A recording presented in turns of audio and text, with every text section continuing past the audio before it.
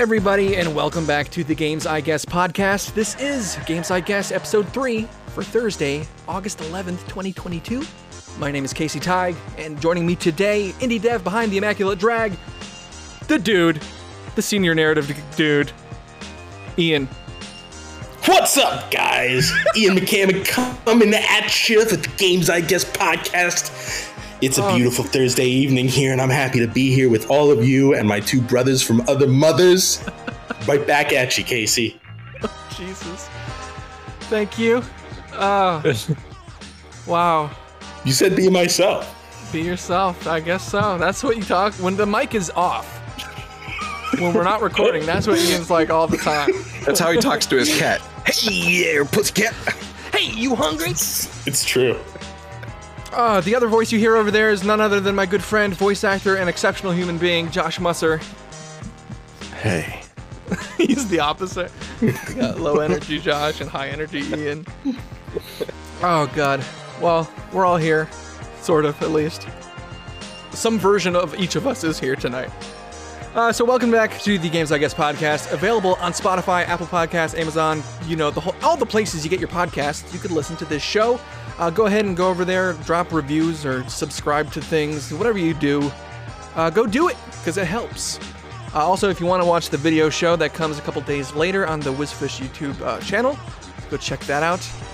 But other than that, I mean, what is there to say? We could just talk about what we're playing.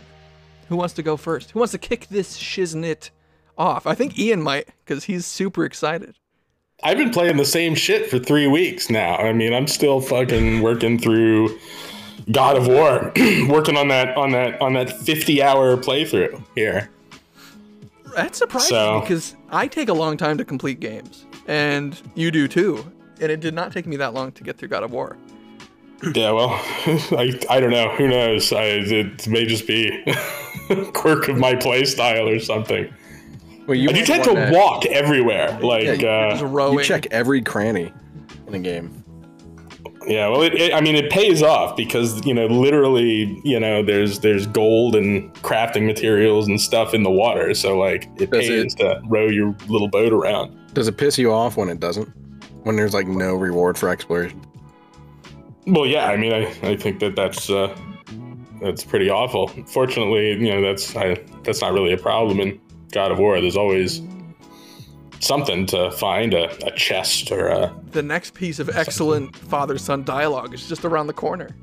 It's true. Yeah, there you go. Sure. I'm really in the thick of the plot now. I'm actually pleased. It was starting to feel like nothing was happening, and then all of a sudden,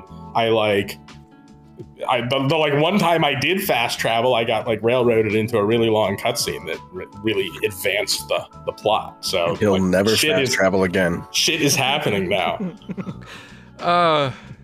Is that the major thing you've been playing? I know you and I finished Youngblood. We did finish Youngblood. That was an experience. Fucking A. Fucking A. We also played another co-op game this week called Unrailed a little bit, which was all three of cute. us. Josh, you probably liked it the most. You want to talk a little bit about Unrailed? Talking to me? I did say Josh. Oh, I didn't hear you say Josh. Oh, my bad. Josh, Unrailed, what did you think? You fucking moron. Hot potato. Yeah. Over to you, Josh. Unrailed, I thought it was fun. You guys didn't enjoy it as much, but I had a fine time. I want to make that perfectly. I don't have any complaints about that game. It's a perfectly good game. It's not the type of game I generally gravitate to, but to me, its quality was apparent. I think the real worry about that game is that it's going to be like what the hell, Overcooked, where you just end up really hating the other person for like the rest of the night.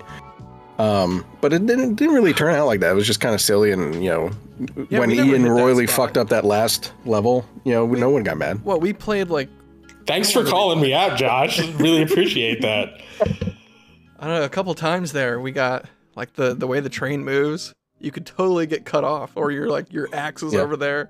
Or your water bucket and the whole fucking train's on fire and you're just... Or it's like the three of us trying to squeeze through a tiny little crack going opposite directions. And for like 3/4 of the game, we didn't realize that when you like dash into the other person, they drop their tool.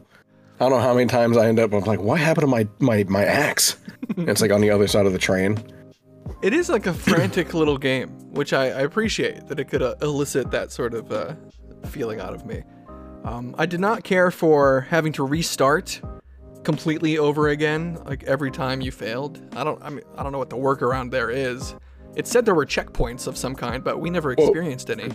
Well, we only played a couple rounds, and so the checkpoints, I think, are when you buy that new engine, and it allows you to go to the next, like, biome. Are they biome-based? Yeah. Yeah, so if we had started a third game, I think we would have started in the snow area. It would be my guess. That's possible. Because that first where I want to be. Yeah, we didn't, that snow area sucked, where it slows you down. And apparently, with all this extra challenge in the biomes and things like that, according to the reviews, it gets pretty difficult. Yeah.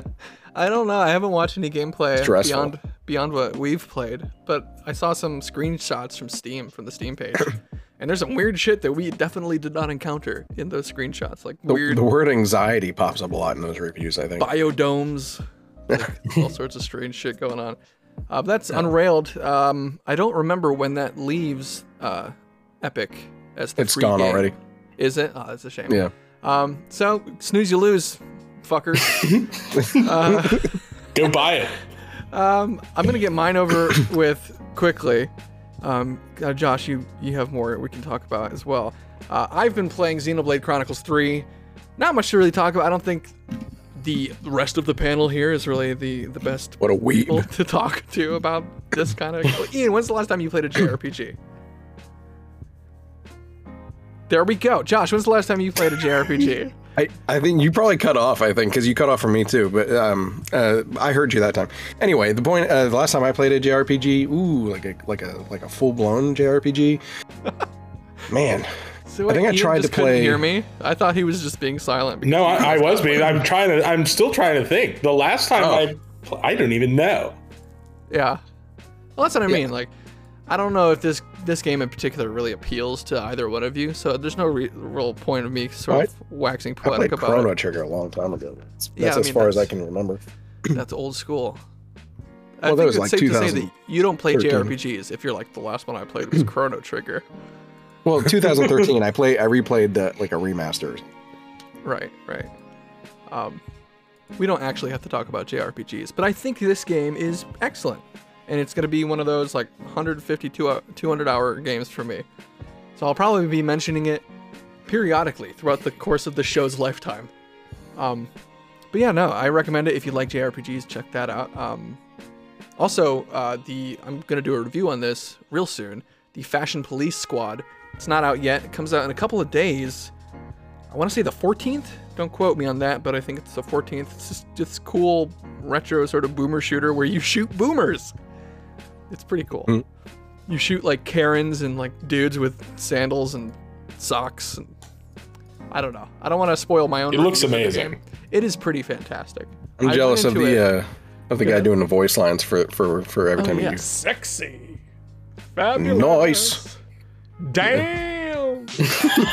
Yes. You gotta love it. But yeah, so Fashion Police Squad. It did not appeal to me right away when I saw like the key art for it, and just I don't know. Fashion turns me off completely. I don't give a fuck about that world. But every single one of those things were you. I was happy to be proven wrong. Yeah, I was shooting myself the entire time. It's like while I'm sitting here with neon colors and socks and sandals. I mean, it seems to have its tongue firmly in its cheek in regards to the fashion dimension. Yeah. Absolutely.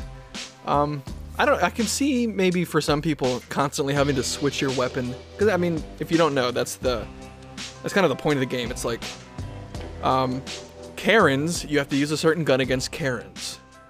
Some guys have suits that are too big for them. Some have suits that are too small. You would use the gun that resizes clothing on those enemies. And some, there's a bunch of weapons, a bunch of enemy types, and they all sort of have like a rock, paper, scissors counter.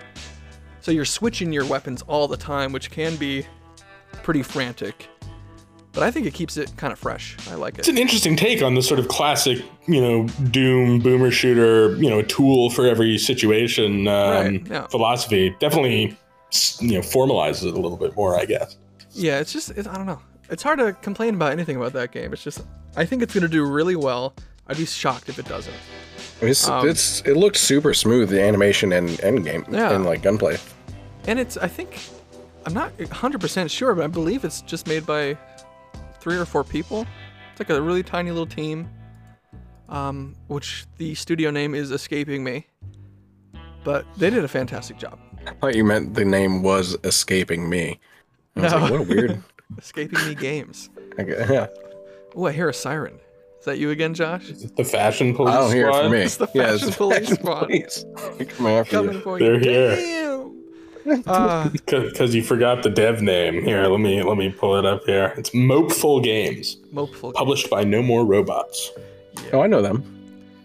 It's pretty legit. I hope they do really well. And look forward to my review, which is still going to be short, because it's kind of a shortish game, I want to say. Like, I don't know. My guess is 6 to 8 hours or so. But there's like challenge modes and different difficulty options, and you can get a lot of mileage out of it, I think, especially for the people that really love these kinds of games. And it's $19.99 US, which so far I would have been happy to pay that for this. So there's my endorsement. They did not pay me to say that.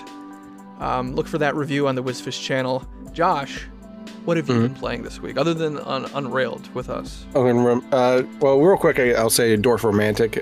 We've talked about it the past couple episodes. So. Real quick? No, you could forget your other game and just talk about Dwarf Romantic. Yeah. Okay. I love Dwarf Romantic. We talked about it already, but Dwarf Romantic, I've been playing more of that. I did get it based on your recommendation. I am enjoying it. It is relaxing. I think there is a part of the strategy that seems to be eluding me to get more points every playthrough. I don't know if it's just a matter of me having to keep playing to get more tiles, because there's some of those tiles that are super helpful. Like the first tile I got was basically one that connects railroads and water tiles together. Yeah. Which is really nice when you get one of those.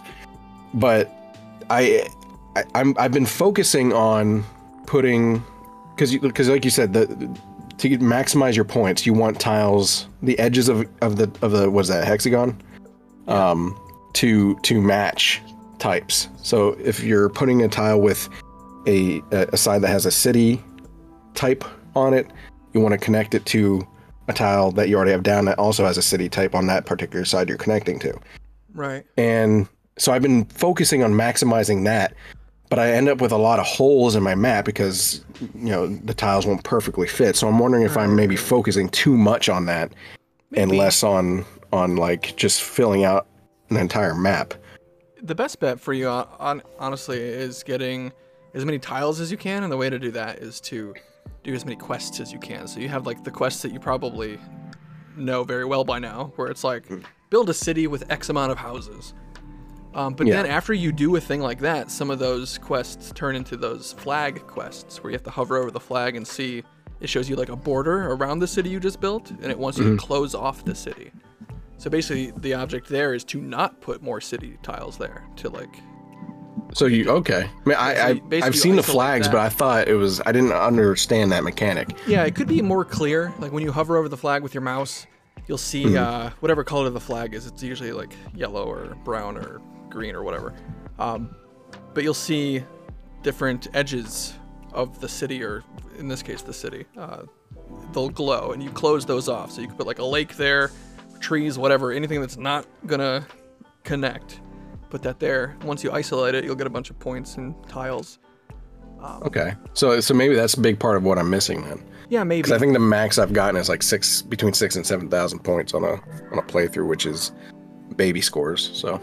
Yeah, and then after that, it's just kind of branching out and trying to find those extra tile types, like that you get for kind of exploring the map or the board or whatever.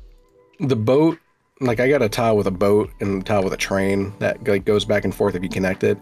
Is that just, or is that like extra? Is there something? It's just cosmetic, honestly. I don't think it does anything. I don't know. I'm pretty new to this. We have about the same playtime. It's a cool little hex puzzle game, Dwarf Romantic. Check that out if you have not. Did you want to talk about the other thing you're playing? Since I'll probably play more of it. We can talk about it next week. Oh, okay, cool. But yeah, that's what we're playing. Xenoblade, God of War, Unrailed, Dwarf Romantic. We're busy motherfuckers. So we're going to do the indie shout now. Every week, one of us takes a turn plugging one indie game, and then I usually interject and add a few of my own.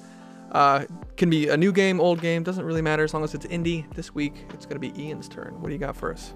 Yeah, so today I want to shout out an indie game that I really love, Minor Key Games' Neon Struct, which is a super vibey, low poly stealth game. At its heart, it's very much a take on the old school Thief formula of stealth. So it's a lot of sound based, determining where people are based on the sounds of their footsteps, light based, concealment, stuff like that.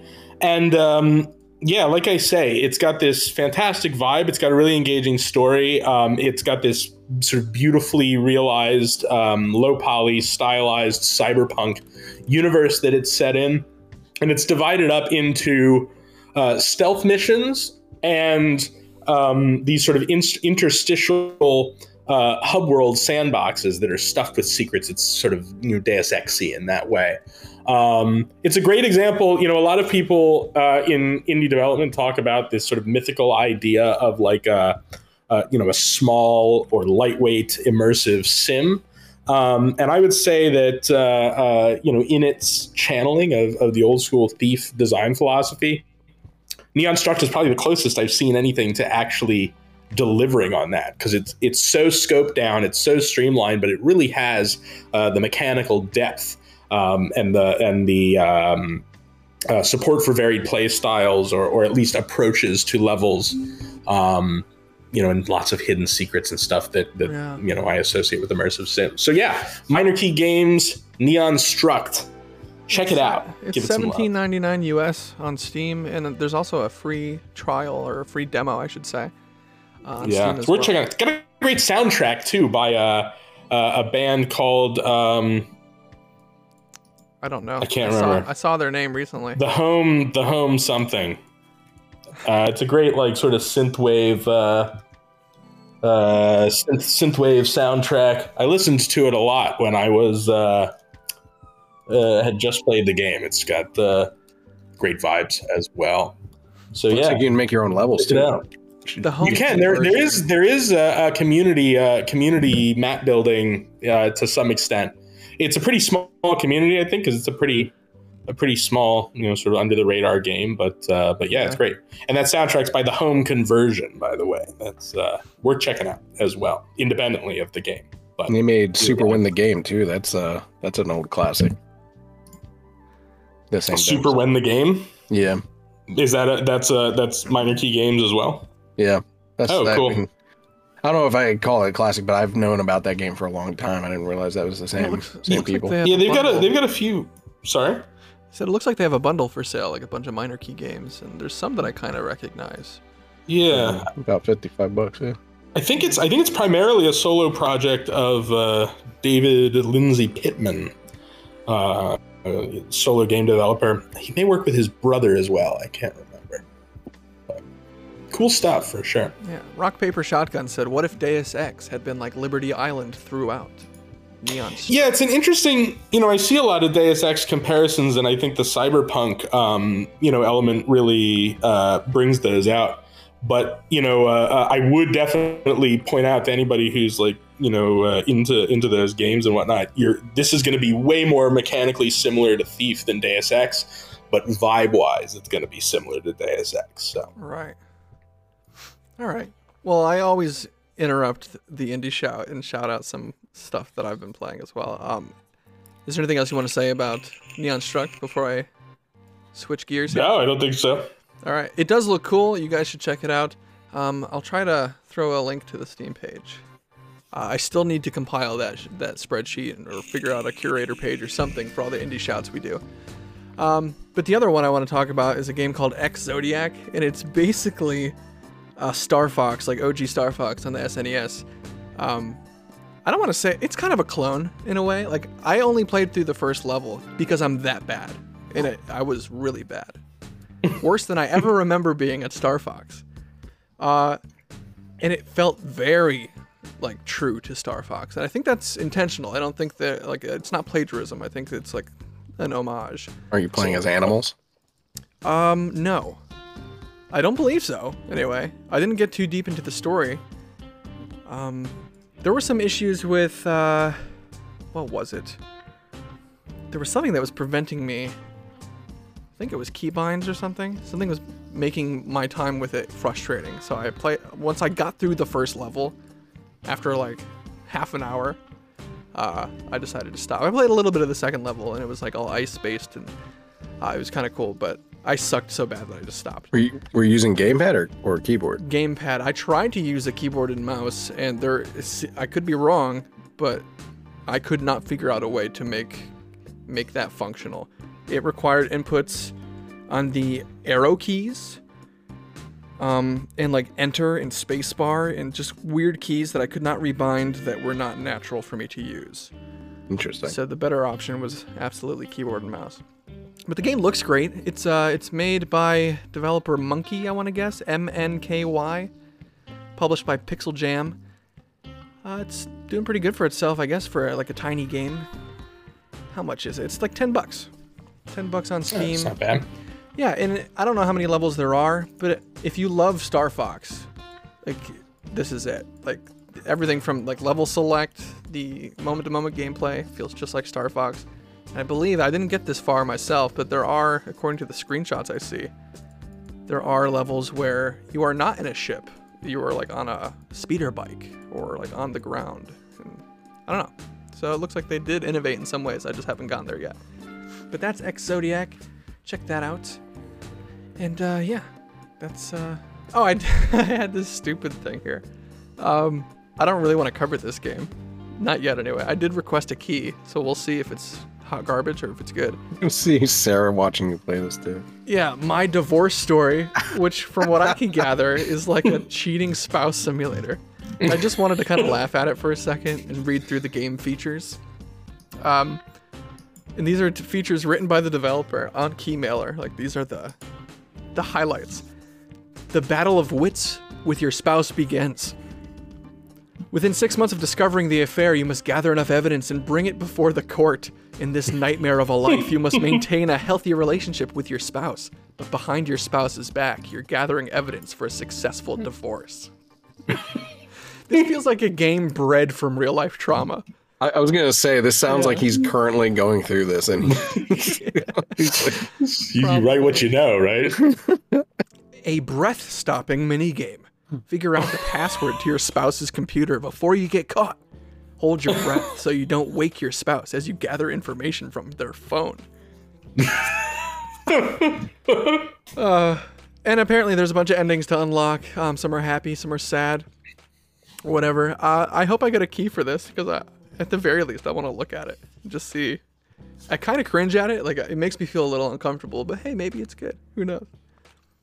But that's what we've been playing, and that's the indie stuff. So I guess we can talk about some current events. Today, actually, did you guys check out this Forspoken trailer nonsense? I did watch it, yeah. Do you think it's overblown straight away? Like, well, I mean, almost everything almost every controversy on the internet is overblown. That said, I mean, look, you know, we've talked about this. You know, I don't really care for this sort of, I don't know, pseudo relatable, like, you know, hello fellow kids sort of approach to writing. It feels insincere to me. You know, it's one very, of the very Whedon-esque. Yeah. I mean, it's one of the things that I have issues with in Borderlands, and I sort of getting that vibe from this trailer. So, like, I'm not going to sit here and say, like, you know, no, I'm like thrilled by this trailer and I need to play this game immediately. But on the other side of things, like, you know, people like to fly into histrionics about this stuff, and I can't help but think that, like, you know, there are clock punching devs like who are working on that game who sort of see this out of their peripheral vision, and That's gotta suck to be hard. I'd be willing to bet that the dialogue, because that's what's being criticized here if you're unfamiliar, it's just the really bad dialogue and delivery. And I'm willing to bet, though, that that's not lifted straight out of like the game's tutorial, where it's like, you know, I'm pretty sure those are probably marketing materials. I think you're probably right about that. So, you know, if the game itself is performed in that way, I think that bodes very poorly. But I think especially now with it's like 5 months off from release, and that's if it doesn't get another delay. I think they've received enough feedback from this tweet controversy alone that if that's sort of the vibe of the game, they may want to sort of look at that again. That's assuming that the old people in the suits in corporate are like, maybe we should make a game that people like. They're just Buscemi's, all of them, with skateboards. It sounds. But I don't know that trailer came off as, like I mentioned it a little earlier, is like very. You mentioned like, hey, fellow kids. It felt like Lizzie McGuire show where like hey, I'm wondering. You're probably wondering how I got here. You know, where they're like talking in like a diary type of style. It's weird. Look at this thing. Okay, so for those listening here, for the video show, I'll put this on screen. But for those listening, I'm sending an image to Josh and Ian. I saw this on Twitter and it made me actually laugh. It's a picture of screen grab from Forspoken trailer, and it says, "So there I was, barbecue sauce on my titties." That's like M there it is. Sure. It's very reminiscent of the Danny DeVito. So anyway, I started shooting. Yeah. But yeah, that's that. Another thing we can touch on, just because it's kind of freaking funny, is the whole Microsoft accusing Sony of paying off studios to keep them off of the Game Pass platform. Which is, it's a whole thing. If you're not really following, I don't blame you. Plus, you can watch Skill Up if you really want to get into the nitty-gritty with these sort of corporate shenanigans. He likes to cover that stuff pretty heavily. But essentially, with Activision Blizzard being bought by Microsoft, it sent the whole kind of larger games industry into this survey mode where they kind of give their thoughts about the acquisition, like, oh, is this good or bad for games as a whole? Is this monopolizing, etc.? And the short version is that this is all an anonymous procedure everywhere, I guess, except for Brazil, where they just leaked all this info, and we got to see corporate entities acting like middle schoolers. Was there ever any doubt, really? Yeah, I mean, I guess. I just, I don't know. I love the quote. So I guess the thing is Sony's saying, you know, oh, Microsoft has Call of Duty, and, you know, that's not exclusive. Because Call of Duty is not going exclusive, from what I understand. But the Microsoft quote is what I enjoy the most. And it says, this is Microsoft speaking now, considering that exclusivity strategies have been at the core of Sony's strategy to strengthen its presence in the games industry, and that Sony is a leader in the distribution of digital games, Sony's concern with possible exclusivity of Activision's content is incoherent, to say the least. And that's as close, I think, as you get. In other words, Your Honor, they're full of shit. Yeah, that's as close to a burn as you get, I think, in corporate speak. I think it's funny, though, throughout that whole article, they bring up all these points, and they're very hypocritical, every single one of them. Like, like they all do exclusives. Now, and Sony's talking about, like, Game Pass, and because, what did you say? It was because they, Xbox was saying that, or Microsoft was saying that Sony was, like, paying people to stay off of Game Pass or whatever. Yeah, but like Ian, we talked about this very briefly before the show started. But isn't that like what exclusivity is, really? Yeah. Well, I think in this case, weren't they? I mean, it wasn't the fact that they were trying to keep it exclusive to Sony. They were just specifically keeping it off of Game Pass, wasn't it? I guess so. I don't know. I mean, it's still like, I mean, that's the, again, you're not endorsing it or anything. It's like essentially bribing. I mean, that's the cutthroat sort of business strategy.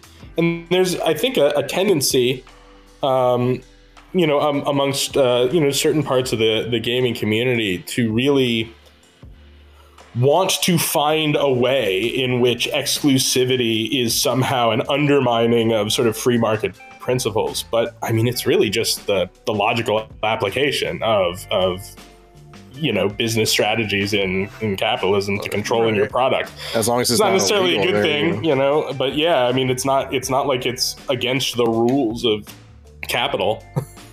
So it's just interesting. This is from a Video Game Chronicle article, by the way. But apparently Sony said their claim was that the acquisition could influence users to switch to Xbox because, and this is a quote, "It's an essential game, a blockbuster, a AAA game that has no rival." I mean, Battlefield's kind of their rival.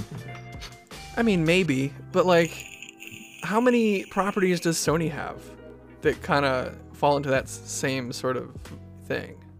Like, or Nintendo. Yeah. To be fair, though, Nintendo develops all those on their own.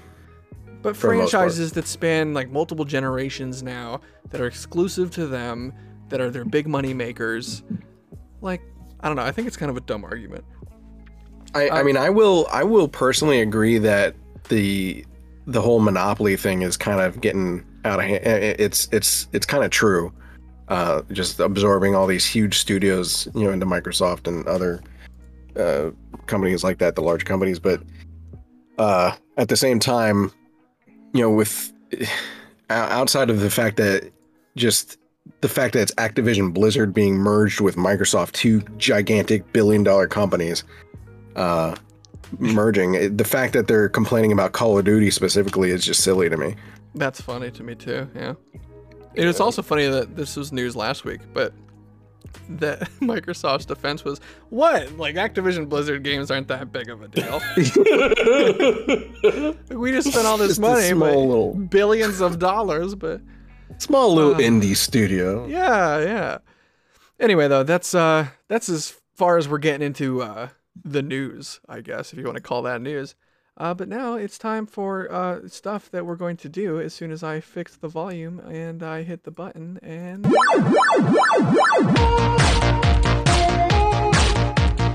Yeah, it's part of the show, the cover story, where we focused on a single game and we're going to build a discussion around it. Last week was a classic. Destiny 2, of course. This week, it's Phasmophobia from Kinetic Games. And this one kind of holds... It's a little bittersweet for us, dear spot in our hearts. But yeah, it's sort of become. I don't know. How do you want to frame this tale? I discovered Phasmophobia. So Josh and I have known each other for a while now. But he introduced me to you, Casey, and our sort of immediate circle of friends, I guess, a couple of years ago now. And, it started with a game of Among Us, but then I was sort of in the Discord server, and one of the first other games it was sort of hot at that point. I had read a little bit about it, but Josh was like, hey, do you want to play it? And it was Phasmophobia. And it became a fucking obsession for me for quite some time. I mean, I think I have close to 150 hours in it. You went pretty hard. Yeah. Five of us out of our group really played the shit out of that game. Well, maybe Ryan not so much, but you, me, Casey, and Beard played the hell out of that for a while. Yeah, and now look, I mean, there are people out there with probably thousands of hours in the game. They're like level, 15,000 or whatever. I'm not there, but anytime that Phasmo was going on, I was trying to play for sure. I really loved it. That was like our daily driver co-op game. For a solid, 6 months or more? Yeah, we played it around Halloween too, I think, when it first came out in early access and was like picking up steam. And there was nothing else like it, right? Like, I mean, it was very fresh. It was there's a huge amount of nostalgia, even though it's not like that old of a game, but... Yeah, it's still in early access, I believe. It still hasn't hit its 1.0 release. But for those unacquainted with Phasmo, which is what we have come to call it, Phasmophobia, the title, I guess, is the fear of ghosts or fear of ghosts, yeah. And the whole idea is that you and your friends go to haunted places with a van full of tools and sort of go ghost hunting and kind of figure it out through clues and signs, what ghost it is. And you can die, but you don't want to die. You lose make money. Yeah, you make your money, and then you buy gear with the money. And that's what the fantasy itself is intriguing to me, because like when I was in high school, I mean, I remember I used to go around with my friends. We'd explore abandoned houses, do, I don't know, whatever the equivalent is to urban exploration when you live in the middle of the country and not in the middle of an urban setting. Right. You know, and that was always fun. Obviously, you know, we didn't have like EMFs or ghost hunting equipment or anything like that. But this is sort of the fantastical extrapolation of that pastime for me. So, you know, it's there's for me, there's a little bit of a like almost like a coziness to it, really. I mean, outside of being scared shitless occasionally because, you know, you get jump scared or you're the one that gets locked in the building when a hunt goes down when everyone else is outside. But there's still a bit of a coziness aspect to me, just having, you know, your group of friends playing, and it's kind of like you said, it gives that feeling of, you know, I've always wanted to do that sort of stuff where, you know, you're doing the urban exploration and going around these creepy places and basically, Jesus Christ. Sorry about that. What is happening over there, Josh is being haunted. Are you okay? My headphones. What the fuck? Anyway. I do agree with the coziness factor, because like who among us has not, as a younger person, probably a child or a teenager, been hanging out with their friends and, you know, just kind of fed off of each other's fear, walking through a dark, scary place. There's something kind of intoxicating and cool about that, and that makes it nostalgic for me. Good sleepover fodder right there. And this is the closest, I think, that a game has kind of ever come to sort of nailing that specific sensation. But now it feels like it's focusing on like min-maxing and just kind of like, I feel like it's focusing on the wrong things, right? Like we always talk about, you know, they have like 24 ghosts now. Back when we, you know, it used to be like I less think than 12. Oh, really? Was it? I don't know. You might be right, but if it's focusing on putting on these new ghosts, and that's cool and everything, but we need more maps, maybe new mechanics, as far as like not the ghosts, but like, I don't know, just things to interact with, you know? So for all of us, this game has kind of gone through this phase of being this like sort of indie darling that we love.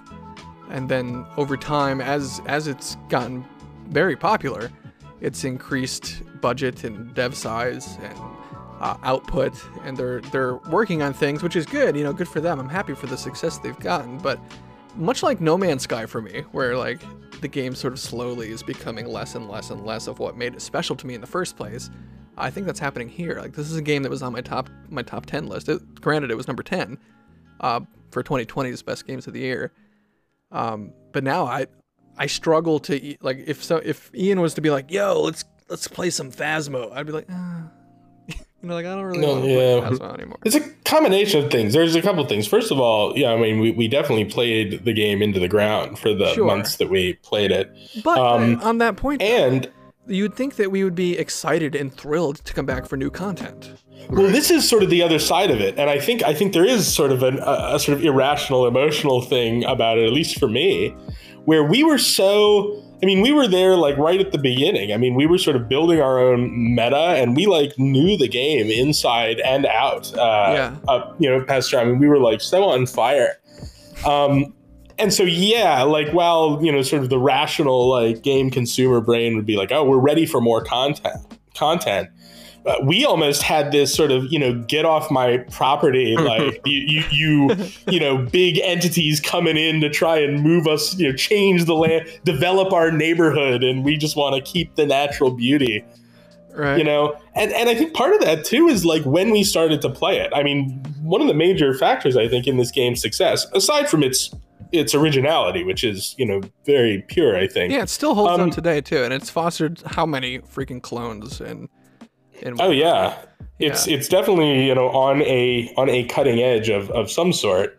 But we also played it, you know, when we first sort of grouped together and started playing this game, you know, it was the height of the lockdown period, right? Yeah. So like nobody was doing anything. We were all just like stuck inside. Everyone else was playing Animal Crossing. We were playing Phasmophobia. You know, and so I think the combination of that attitude with the setting in which we played it, I mean, maybe it's sort of a neurotic, quirky thing on our part, but it did foster a certain sort of territorial feeling about the. I'm trying to think of other games that I've followed closely from the very beginning, and one comes to mind is Everspace 2, which I adore. And I'm not going to go crazy into detail about that game specifically, but I was there, when the game is a different thing than it is now. Like, it's changed, and they've added new things and changed mechanics, and I have not found any of the new stuff to be a negative at all. It's all stuff that I am excited to consume. I reinstall the game every update, and I play through the new stuff. And I'll play it all over again when it hits 1.0 and they wipe all the saves. But for some reason, with Phasmo, like, all the new stuff they add, and I'm talking about mechanically, it all serves to be more alienating in a weird way. Like, it feels very opaque to me. For sure. I think that's what I was talking about with like the min-maxing. It's not. They're obvious. I mean, they're not. I don't know. It feels like they're encouraging it because they're like, here's hard mode. Here's all these things that the ghost can do now to fuck with you, and in theory, it sounds like it should make it better because like, and some of it does, like the ghost being able to like whip open the doors on you when you're hiding and stuff like that. But then there's other things like where the ghost can move rooms now, and it's like, well, yeah, when you're in a huge map, how does that make it better? Right, that it can wander around. If you play on hard, like, because. All right, this goes into kind of like inside baseball with Phasmo a little bit, but like there's a clock that gives you sort of like a grace period to kind of find where the ghost is and set up your tools and do the ghost stuff. If you play on hard, that clock's at 0. You have no grace time, meaning that you're in danger the moment you step foot into the location. And now ghosts can like wander, so like the ghost room can be this room, and it could like just leave and go upstairs somewhere. And, depending on how coordinated you are, or if you're having a good or a bad run, you can spend like fucking 10, 15 minutes trying to set up one room, and then you realize, oh, it's not even here anymore. To me, that's like kind of disheartening almost. It's like, ugh, like, gotta move all this shit upstairs. I don't know.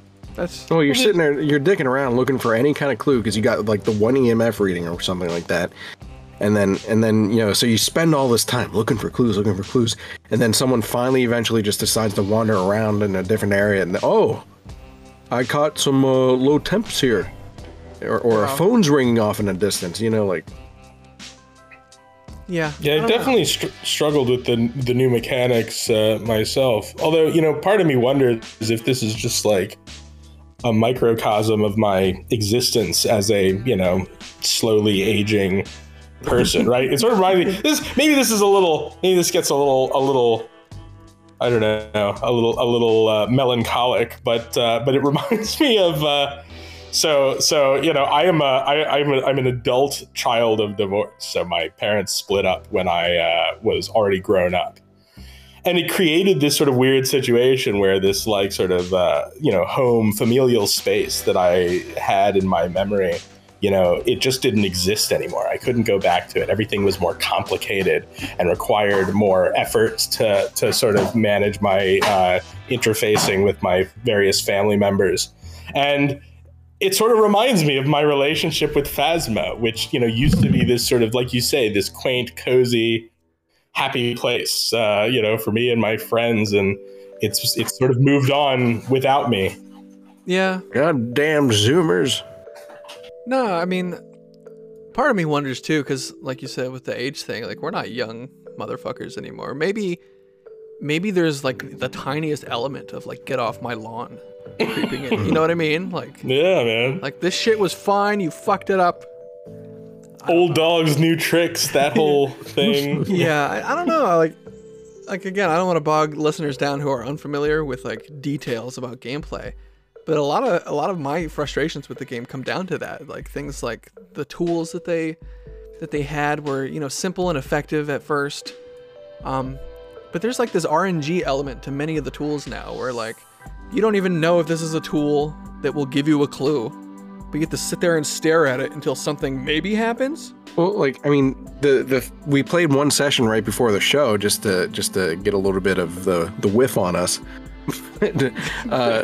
like we That Phasmo stank on me.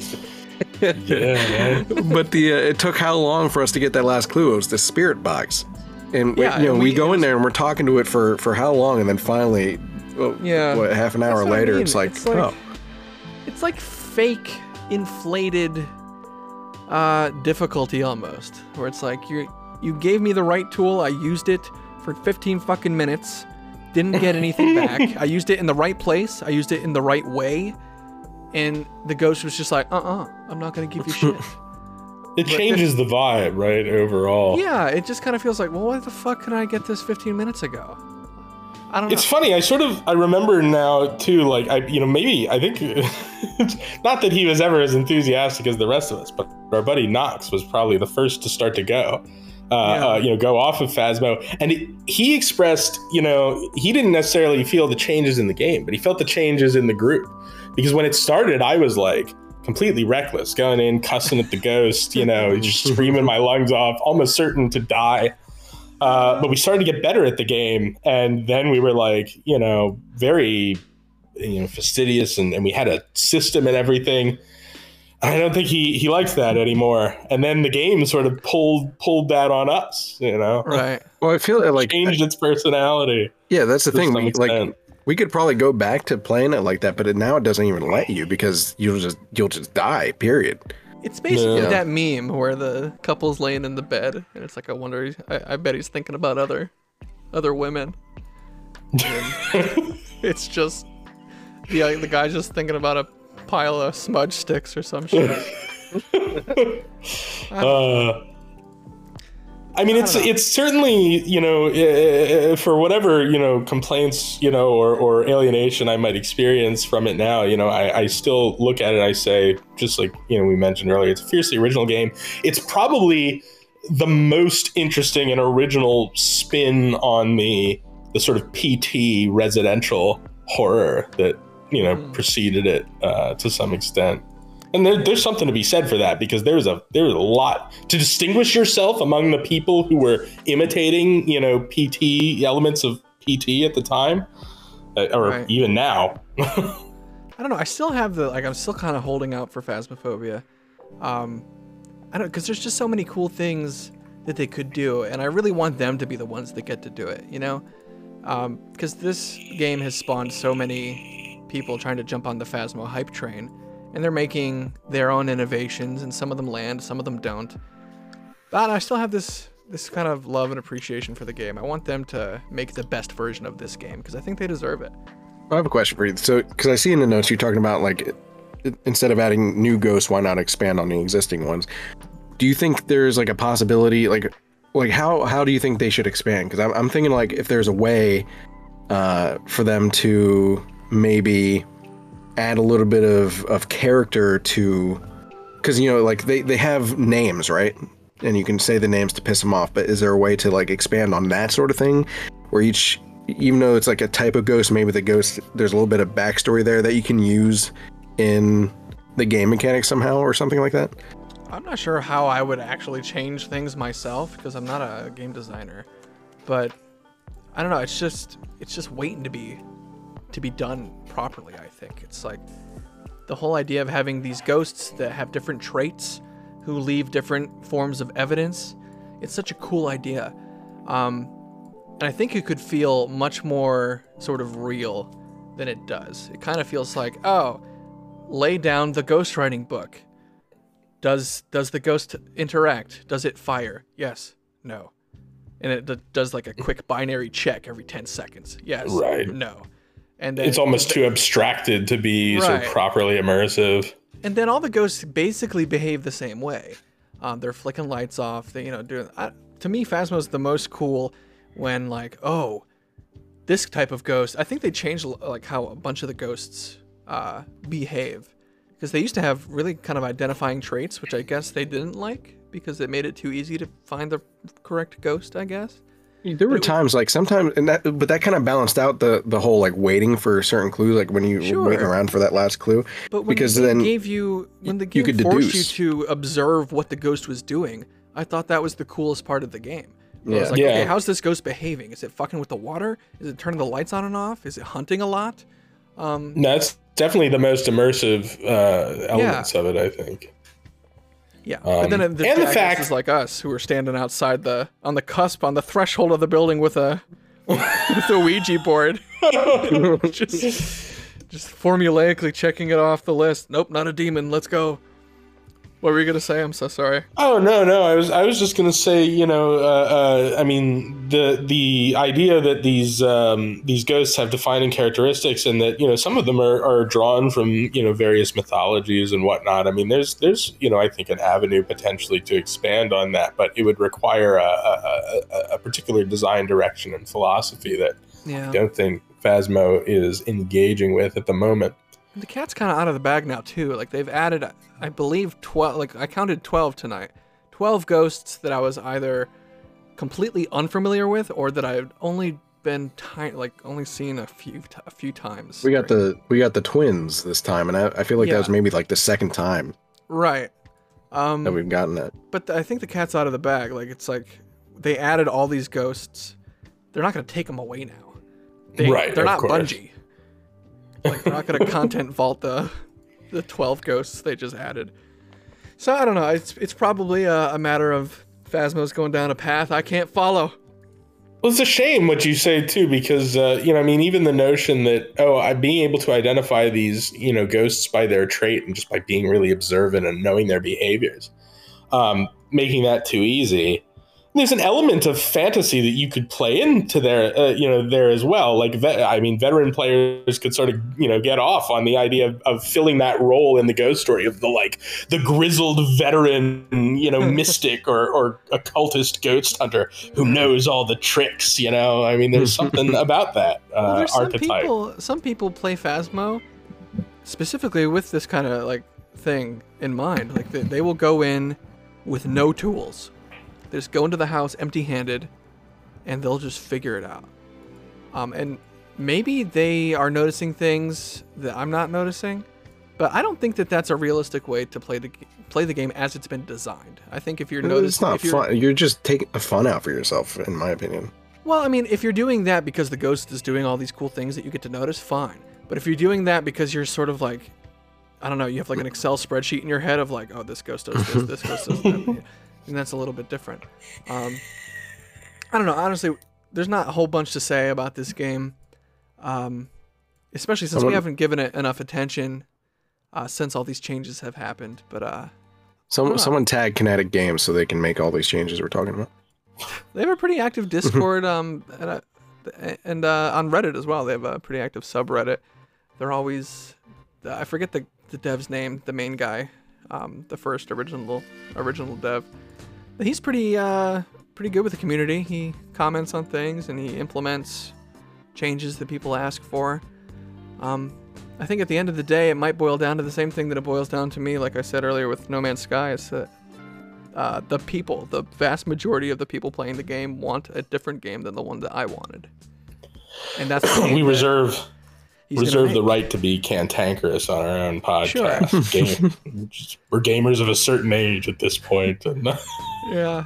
Well, that's Phasmo. I do commend them for all the work that they've done. It's not easy, especially going from 0 to 100 the way they have. They handled it really well. And the game has not increased in price. It's still, I believe, $13.99 US. Which is what it was when I put it in my top 10 list in 2020. So good for them. They could have at least bumped it up to $20, but they didn't. So they probably will at launch. I'm not sure. Now that you mention it. Yeah, that's Phasmophobia. That's the cover story. I liked that. It was kind of nice and contained. It didn't trail on for too long. But we're going to move on with the show. Welcome back. Patch Notes. This is the part of the show where we're going to answer your questions, reply to your messages. If you want to participate in Patch Notes, you can send your Patch Notes. Gotta love the dad jokes. Send those to gamesiguesspodcast@gmail.com. You can shoot us a tweet on Twitter at @IGuessGames on Twitter. Also, I think the best place to interact with this show in general is on our link tree. It has they split up the URL all weird so that I can't say it very well. But if you go to Twitter, it's the only link that I use there on Twitter. You can watch the show there, listen to the show there on whatever platform you want, and you can send in your patch notes questions straight from that Linktree link. So go there, check it out, send us stuff. This week, we have Ryan again. This one's for Josh. Hello. Josh, if you could, how would you redesign Destiny to be more like a looter shooter that you would enjoy? My popcorn. Throw it in the trash. Just kidding. Jesus. Here we go again. CJ. The Reckoning. Anyway, so I would probably, I mean, as much as you hate to hear it, I would take the MMO aspect out of it, period. I would make it basically all about story, less about the MMO thing, and that would probably be a huge thing for me. I don't know, when me and Ian are It sitting would just around, be Halo. when Halo me and Ian are sitting around Yeah. and we're really wanting to play Destiny, this is how the conversation goes. Like, man, I really want to do that MMO thing again. Yeah, me too. You want to play that MMO thing game? Yeah, let's go get our MMO thing fixed right now, and then we hop in Destiny. I guess. I don't know what you guys do on your own My bad joke time. point is that I don't think anybody plays this game for that reason. Anyway, I feel like if you want MMO stuff, Casey, you're more likely to play something like Final Fantasy. or World of Warcraft, or World of I love Warcraft. MMOs. I'll play an actual MMO. I'm one of those weird elitist, stingy kind of assholes about MMOs in general. I think the term is used super broadly. And to me, an MMO is World of Warcraft, like classic WASD action bars. That's an MMO. An MMO is not just a game that has a bunch of people playing it. But that's, I mean, I guess that could have been the definition of no, massively no, multiplayer. actually, it's not. It's not. It's not. That's what all those words mean if you parse them apart, sure. But an MMO is yes. not just any game with a bunch with throw a out big words of player meaning. base. I'm grossly underqualified to Ask contribute anyone here. who plays MMOs what an MMO is. They will agree with me. I'm sure they will. Destiny is not an MMO. It has MMO elements, is the point. Does it though? What does it have in common with World of Warcraft or WildStar or any Grinding of for the loot. Final Fantasy 14? Massively multiplayer. I think calling Destiny massively multiplayer is a joke. You can play with up to 6 people at one time. And There it's are the hardest instances and content in the dungeons? game. Huh? There are instances, dungeons, etc. The raids. Oh man. See, I don't draw I mean, those there are lines at aspects all. of MMO in this game. See, I've never played they're WoW not. or Final Fantasy or any of that, so I don't really know how the moment to moment compares. having Dude, this is, I inst- knew. Ryan, having- I hate you. Fuck you, having Ryan. instanced I knew this was going to turn into... Let me speak. Having instanced multiplayer content does not mean it has dungeons or has raids like an MMO does. It's not the same thing. They're literally called raids. It's a word, Josh. A raid in World of yeah, sorry, Warcraft words is don't have 20. meaning, I A forgot. raid in World of Warcraft is 20 to 40 people who spend 3 months every fucking night, or at least once a week, making tiny progress on one little thing. And everybody I has was a asked a job. question. There are healers. I there are answered it. tanks. There are damage dealers. All who have min-maxed their stats and their builds and their gear for that specific purpose. Destiny has People do that in Destiny too. They get nope, builds. Nope. Destiny has types. Destiny has 3 to 6 people who shoot guns. No Yes. one tanks. No one heals.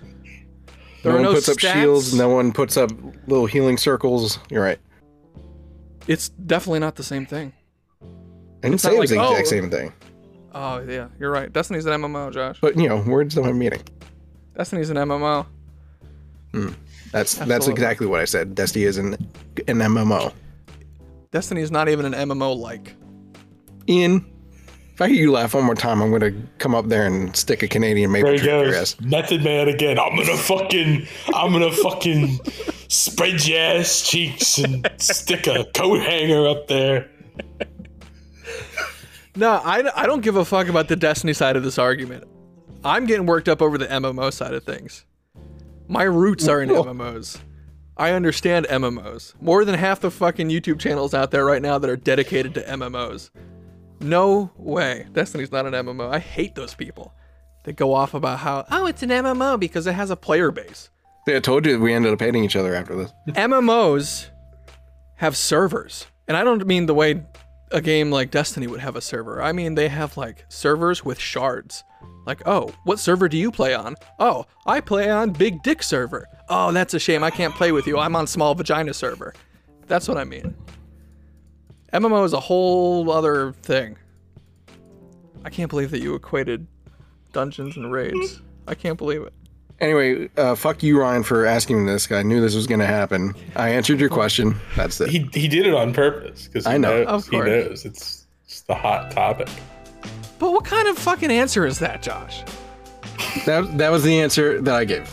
I'm not doing the argument again. Okay. From Booba Lover 69 sent in on Linktree. How would all of you design? How would all of you design a video game themed restaurant? I wouldn't. How about you guys? Oh, I'd make it massively multiplayer. Yeah, well, you know it's gonna have instances of people dungeons, and as long as there's more than 3 people there, it's an MMO. Yeah, you gotta queue up to get into the VIP section. This is a fan. I also would probably not design a video game themed restaurant. I have no interest in getting back into food service, even as an owner operator. To be fair, the question isn't would you, is how. It's how would you? Yeah, so I'm thinking about that, and there are a lot of angles that you could take. You could have like, themed rooms around different video games. Like imagine the Alien Isolation themed room. You're just like chilling, enjoying your like wonton soup or something, and all of a sudden some fucking asshole in a xenomorph costume leaps out of a fucking air conditioning vent and just like grabs you. It's like don't take grandma to the video game themed pork fried rice flying everywhere. You're like, ah! Paintball guns start. Oh man. I mean, I guess there's a way you could do it, but I think it would come off kind of cheap in a way because like I don't know, video games are drowned in licensing and properties. And there's no way you'd have the rights to use all that stuff. So you'd end up with some generic version. I guess the closest thing to that would be like Medieval Knights, right? You mean like a fantasy video game? Even what's the Rainforest Cafe is a themed restaurant. Oh, yeah. I went to one in New York City, Times Square, called Mars 2112 when I was a child. I don't know if it exists anymore, but that was cool. Like you would take a spaceship to your table, basically. It was like it's probably stupid. I was 10 years old. So, but you would like get into this box with a screen that pretended like you were traveling through space, and then the same door you walked in would open, and you'd be in the restaurant. And I don't know, the waiters wore like Star Trek uniforms and shit. They probably hated their job. Probably, but it was cool as a tiny child. I really liked it to the point where I remember the name of the restaurant to this day. Yeah, there's something to that. I mean, most of the video game restaurants that I'm familiar with, there were a couple in Toronto when I was living there, and they're not like themed, right? They're like restaurants where you can go and you can like get a booth, and there's like a PlayStation there, and you can like play some Tekken or whatever you want with your friends. They had like a big multiplayer room in the back or whatever. I mean, that's what I usually see. Although, just for Booba Lover 69, we could have a room dedicated to He'd be the MVP. His name would the VIP lounge is just dedicated to famous Booba from video games. Booba Lover 69. Just for you, he can be in the or they, I should say, could be in the hentai game section. I am good. I don't believe Booba Lover 69 is real. I have this feeling it was you, Josh. It was not me. It's an anonymous form. Any of us can Do you use see it. how I am bullied on this show? You are not bullied on this show. By the way, last night you would come up. I with was a name like I was Booba brutally Lover. I hear you assaulted. laughs one more time, I'm gonna come over and kill you. Said the bully. I get all my words thrown back at me, twisted around, but I was brutally assaulted by this same group last night about Destiny again. Just Brutally assaulted as I begged and pleaded with you to play Josh, games with your friends. Josh, I was do you need a going to tampon, play, Josh? and Do it you need ended a up tampon? that. As our friend Knox would say, do you need a tampon? Apparently, according to you guys. No, I don't think you should be upset. Let's work on our themed video game restaurant. After the show, we'll spend the entire night doing that. Okay. What are we gonna call it?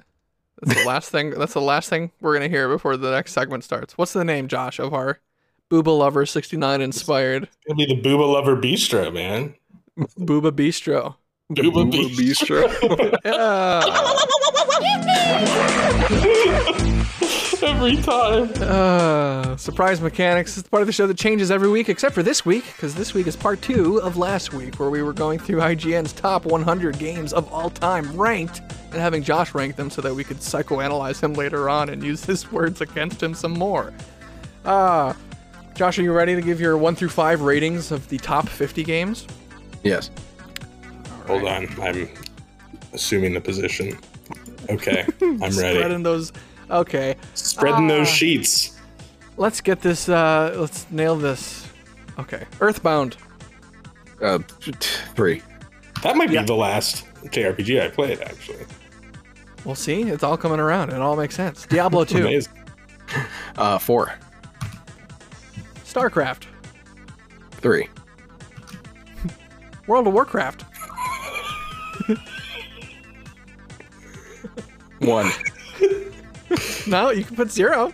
Still higher than the MOBAs. I will put MMOs higher than MOBAs. Yes.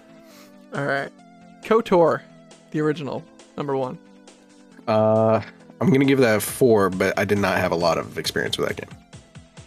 Fallout New Vegas. 5. Hell yeah. Hell yeah. Pokemon, or excuse me, Final Fantasy 7. No, 6. I was gonna say we did that already. 3. Josh is like, I don't know what the fuck Final Fantasy 6 is. Pokemon Yellow. Yellow? Yes. 5. It's the one with Pikachu on it. Yeah, I know. The yellow Pokemon. Yeah. That's the extent of my Pokemon knowledge right there. Oh my. We've covered it all. Oh, Jesus. We need to get you to play Temtem.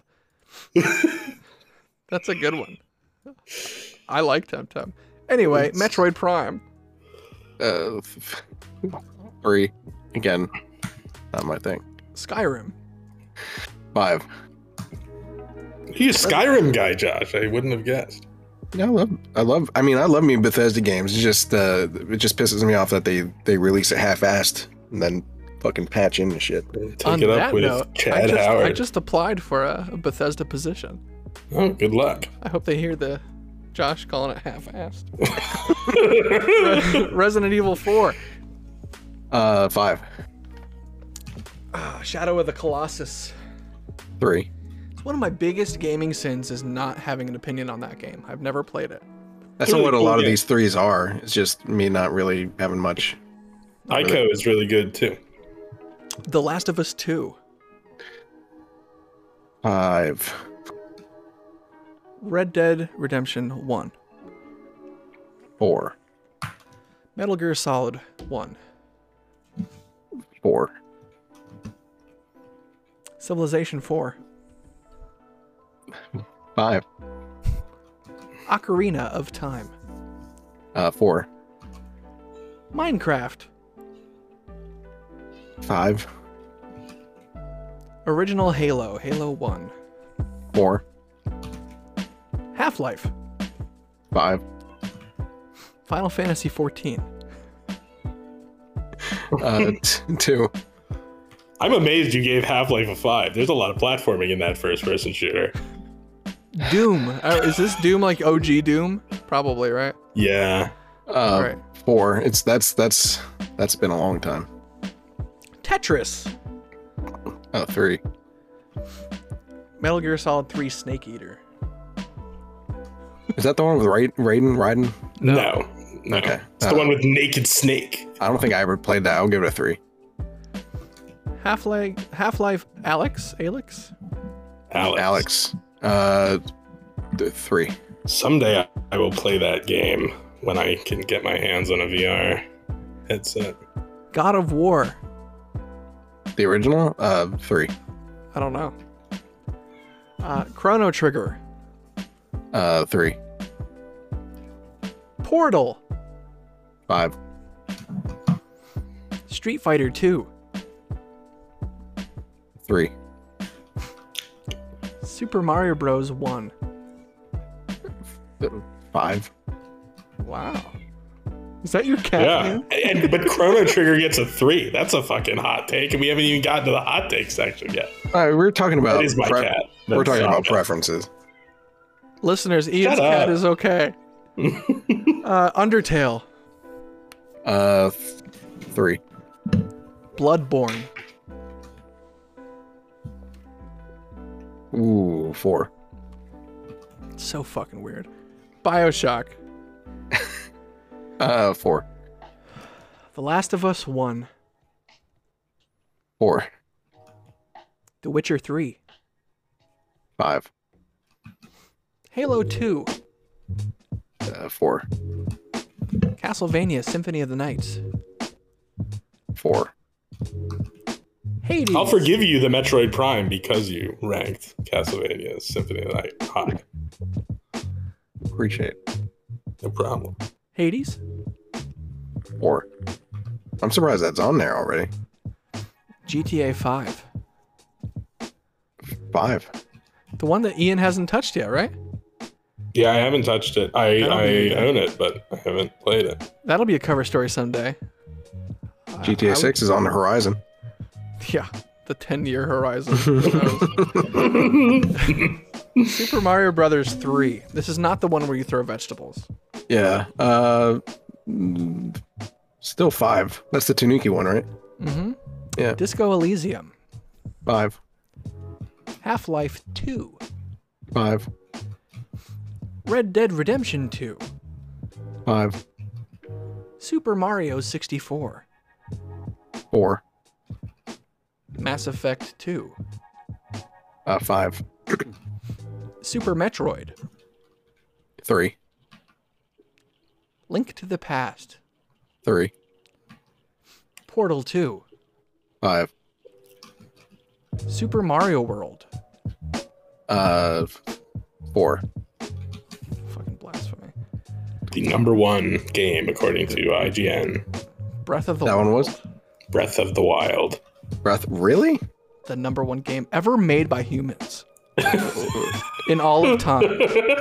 Out of spite, I'm dropping that down to a 3. I think that's about what it deserves. That's about what I would give it anyway. Yeah. This is kind of rare to have 3 people who aren't hot on Breath of the Wild all in one place. There can't be that many of us in the world. Like, Yeah. Whoever made that list is just jerking off to Zelda all day. That's what they're doing. You heard it here. Josh Musser, IGN jerks off to Zelda all day long. So that's all 100 games rated now, based on IGN's best games of all time list. We're going to use this information in some way to abuse Josh in the future. That's all I got. I would love to watch you play Metal Gear Solid 1, Josh. I think that would be fucking hilarious. The only one I've fully completed was Metal Gear Solid 2. I'm surprised that wasn't on that list, to be honest. Me too. I would give 2 over 1, honestly. That game belongs on that list. But I would give it. That's the best one out of the series, in my opinion. Yeah, that's my position as well. All right, so that's Surprise Mechanics. We're going to move along to Hot Takes. This is the part of the show where we piss some people off, probably. One of us in here is going to give you a hot take. Probably gaming related. They usually are. This week, it's going to be Josh. I do want to set the tone here. Make sure that the volume's nice and low. I want to be able to really hear Josh's hot take. So Josh, are you prepared to give your hot take for the day? I mean, We'll give it a go. Take it away, Josh. Listen, Dark Souls is overrated. I don't care what the dude that made this says. This is not the best game ever made. Didn't he win an award for that? Who gave him that award? What's that? Joystick, yeah. Golden Joystick, best game ever made. What a take that is. That's a hot take in itself, in my opinion. Don't you agree? No, that's a hot take for sure. I think this is questionable methodology. Because that's such an obtuse thing. Like, there's so many different genres. There's so many different personalities out there that play games, such as myself. I will say that Dark Souls, you guys are expecting me to just completely shit on Dark Souls. After the real playing hot it, take is Josh is okay with Dark Souls. After playing it, I think I gave it a 2 on that list. You did. I was really crestfallen. I might even put it up to as the crestfallen warrior, in fact. I might even put it to a 3. But after playing it, I don't hate the game as much as I did.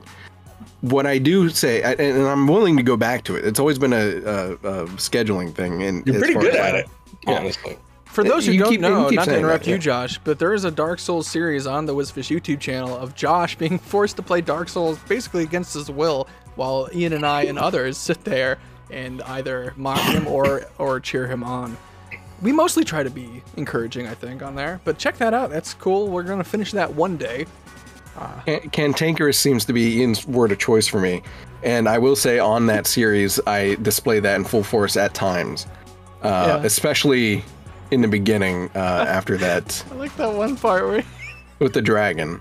I know, my favorite part of that whole series is where you're walking back to your souls after a death, and it's a beeline straight to the souls, but you go off and wander off to the right down some dead-end nook and get like... Casey's just like, Josh, the souls, Joshua.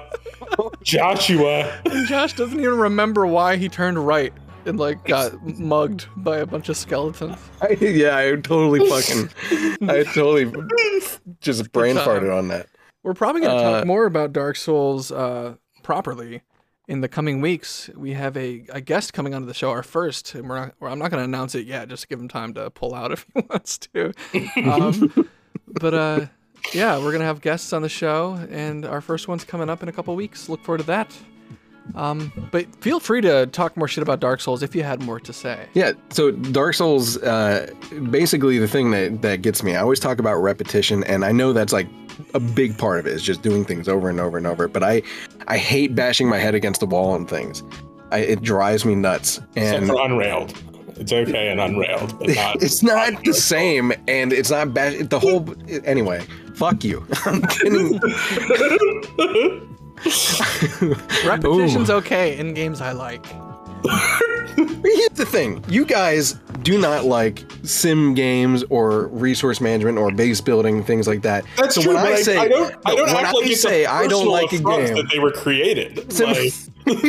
It's an affront to God. It's an abomination. Josh's official stance on the games he dislikes is how dare they exist. The world would be better if that was not. Yeah, that's exactly, again, words. Anyway, you guys don't like those games, and I'm fine with that. I understand. But when I don't like a game, you're like, fuck you and your reasons. You have real reasons. I don't think I've ever come down on a simulation game as hard as you come down on Dark Souls in the past. I'm pretty sure I have more hours in Dorfromantic and in Power Walk Simulator than you do. So... Here's a question that I have for you, Josh, about this hot take. So, like, back before you played Dark Souls, we've had sort of conversations about it. And I know one thing that always sort of frustrated you was that you were concerned that maybe its difficulty was arbitrary. This is certainly among the community, myself. Certainly, I think that. First of all, the difficulty in Dark Souls is a very particular kind of difficulty. It's sort of about mastering the particular gameplay, and that it serves a thematic purpose. I'm curious, now that you've played it, do you still feel that it's arbitrary, or do you sort of see where the people who do like it are coming from? No, I don't think that has changed for me, to be perfectly honest. It's... one, because I've kicked ass in the game, and done very well. This man beat the Capra Demon on his first try, and he didn't cheese it. He stood toe to toe with that motherfucker and danced around him and took him down in one try. Yeah, so I mean, it's difficult, but I mean, like the boss I'm stuck on, I call it the Vagina Dragon. I always forget the name of it, but it looks like a giant toothy vagina to me. The Gaping Dragon. Same difference. I was about to say, I'm curious to hear Josh's answer to this question now, and Josh's answer after he puts another hour or two into the Gaping Dragon. That's what he said. Anyway, Oh my god, he gets away with it every time. Games I Guess podcast. So mature. So I don't think that the game itself is difficult for, just for trivial reasons. That said, a lot of that came from, I think, Dark Souls bros and I don't know, whatever the female version of that is.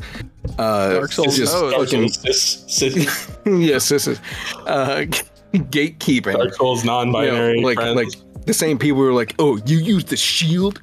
Oh, that's so noobish, and shit like that. And that's where that, I think, came from. That it was just felt like these people were playing, this game just so they can be like, I played a hard game and I'm a real gamer because I played a hard game. Yeah, I mean, that shit is definitely there. And I mean, that's sort of endemic to the, to I think, gaming culture as a whole, is that there's always this sort of faction there.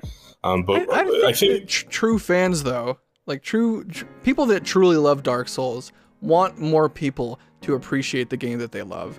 They do. Those guys will throw down a summons. You can go on Reddit, a complete stranger, and be like, "Hey, I need help with this boss," and the real G's will, be like, "Oh, I'll throw down a summon sign. Where you at? Where you at?"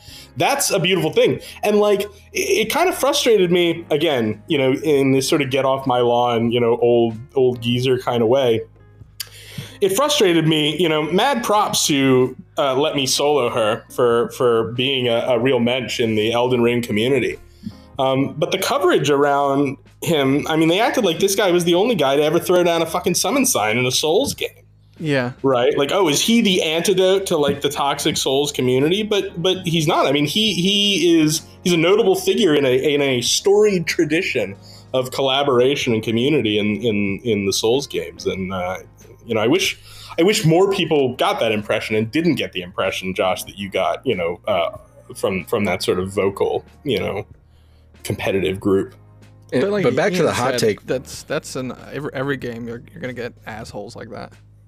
Back to the hot take part of this, though, is that I think the main thing now for me is that it seems very overblown. Not that I understand now, especially that why other people would just adore this game. But that, like, when you told me that it had won the best game ever award, that was just like I got very spiteful on that. That's total bullshit. It's hard to pin down a single game, like you said, I think correctly. I mean, different games bring different things to the table.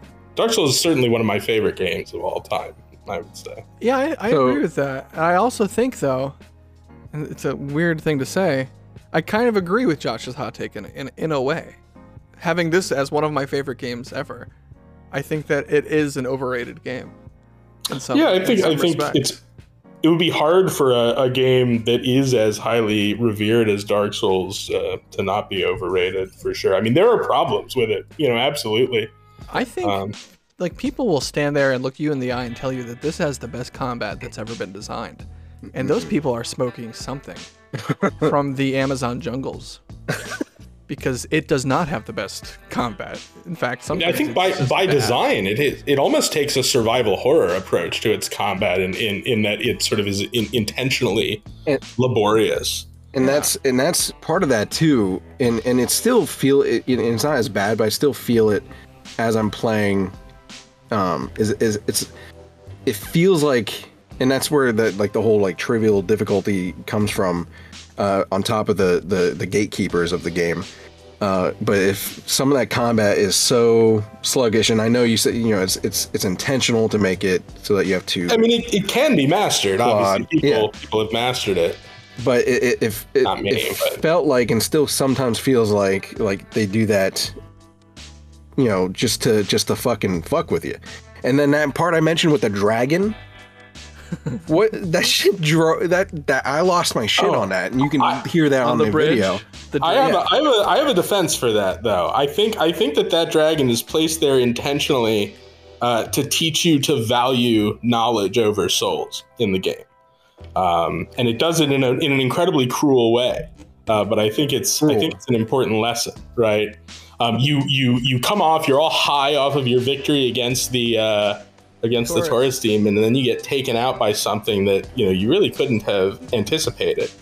This is something that's going to happen again and again throughout the game, but the fact that you are able to anticipate it the next time that's the real power. That's more important than even your leveling, I think. That's some shit. Like, this is real cool. Like it's like if a kid spills his milk and then like the father comes in and just fucking beats him with a belt. You learned your lesson. Oh yeah, well, it's definitely got Dark Souls definitely has the domineering father attitude down. It just reminds me. I got a B on my papers. Not good enough. It reminds me of Arrested Development. Like, and that's why you don't spill milk. There it is. Yeah. But but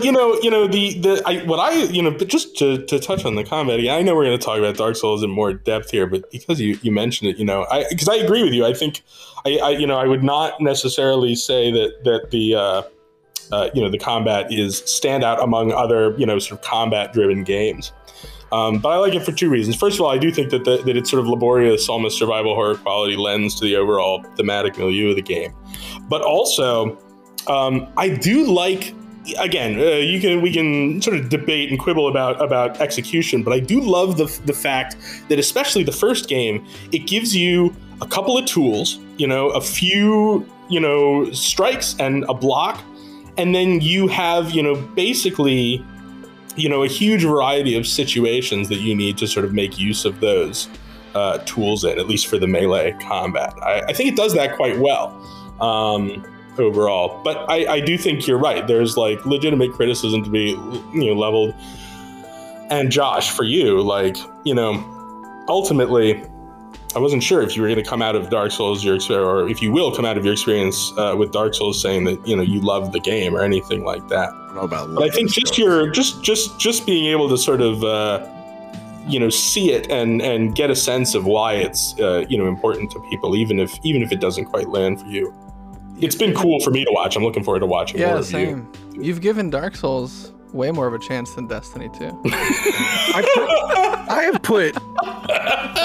God fucking damn it, man! Like, I love you, buddy. I love you. I'm just teasing you now.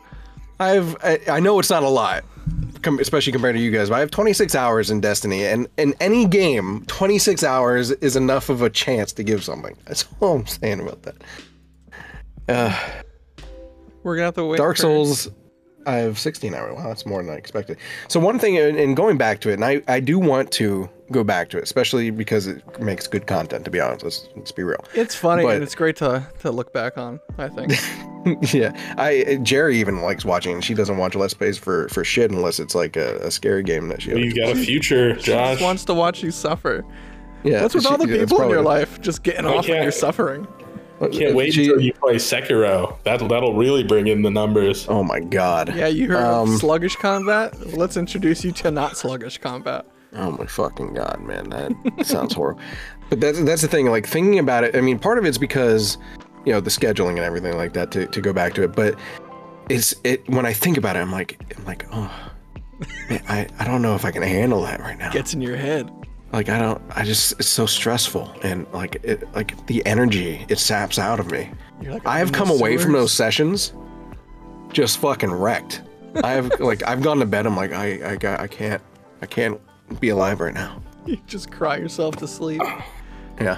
I had, this is almost a cliche at this point, given how many people have sort of reported this, but like, I found Dark Souls to be an incredibly rejuvenating experience once I finally sort of cracked through the barrier.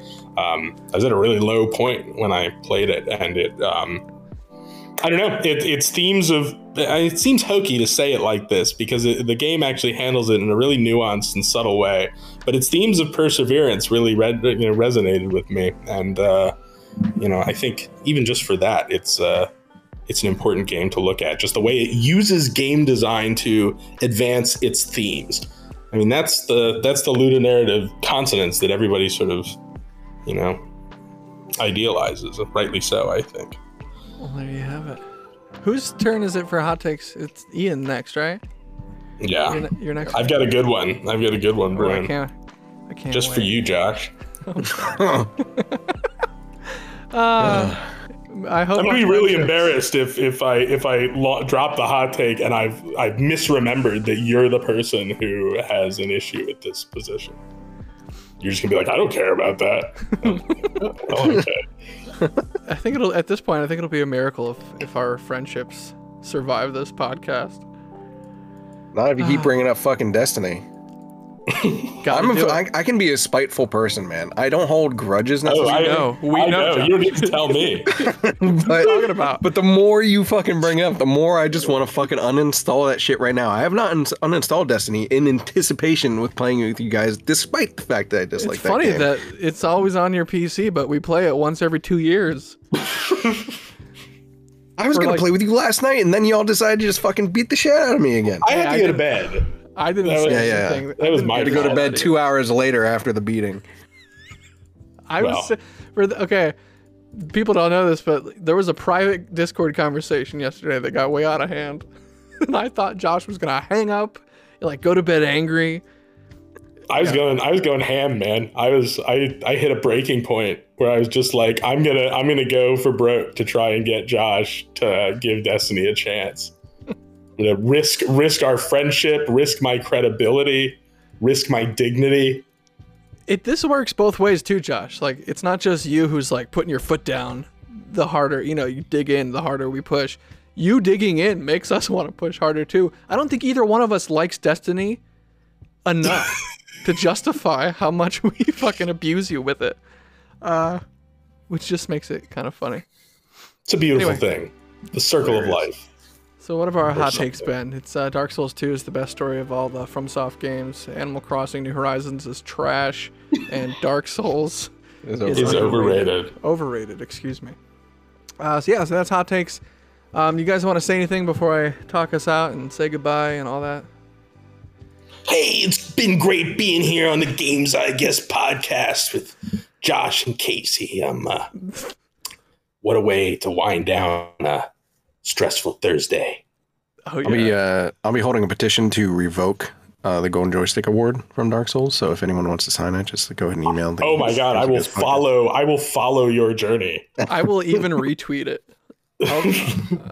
Make that GoFundMe. Make that start that petition. I'll break down what's his face's door and take it out of his house. I will. He just won another Lifetime Achievement Award. I want Miyazaki's head on a pike. That's Josh. That's Josh, not me. Oh my God, we've had enough. The Kool-Aid has been sipped. We're gonna do this. So you can find everything you need to know about this show at I Guess Games on Twitter. The video version of this show is going to be over on the WizFish Reviews YouTube channel. Go check that out at youtube.com/WizFish. You can send us any questions, comments, concerns, ideas, anything at all. Send that over to gamesiguesspodcast@gmail.com. Don't forget also, you can follow Josh over on Twitter at Joshinya. Ian's there as well at Discrete Infinity. And of course, you can find me, everything I'm up to, over at WizFish on the YouTube channel and at _WizFish on Twitter. For me, for Josh, for Ian, have a good one. We'll see you next week. And Destiny 2 for life!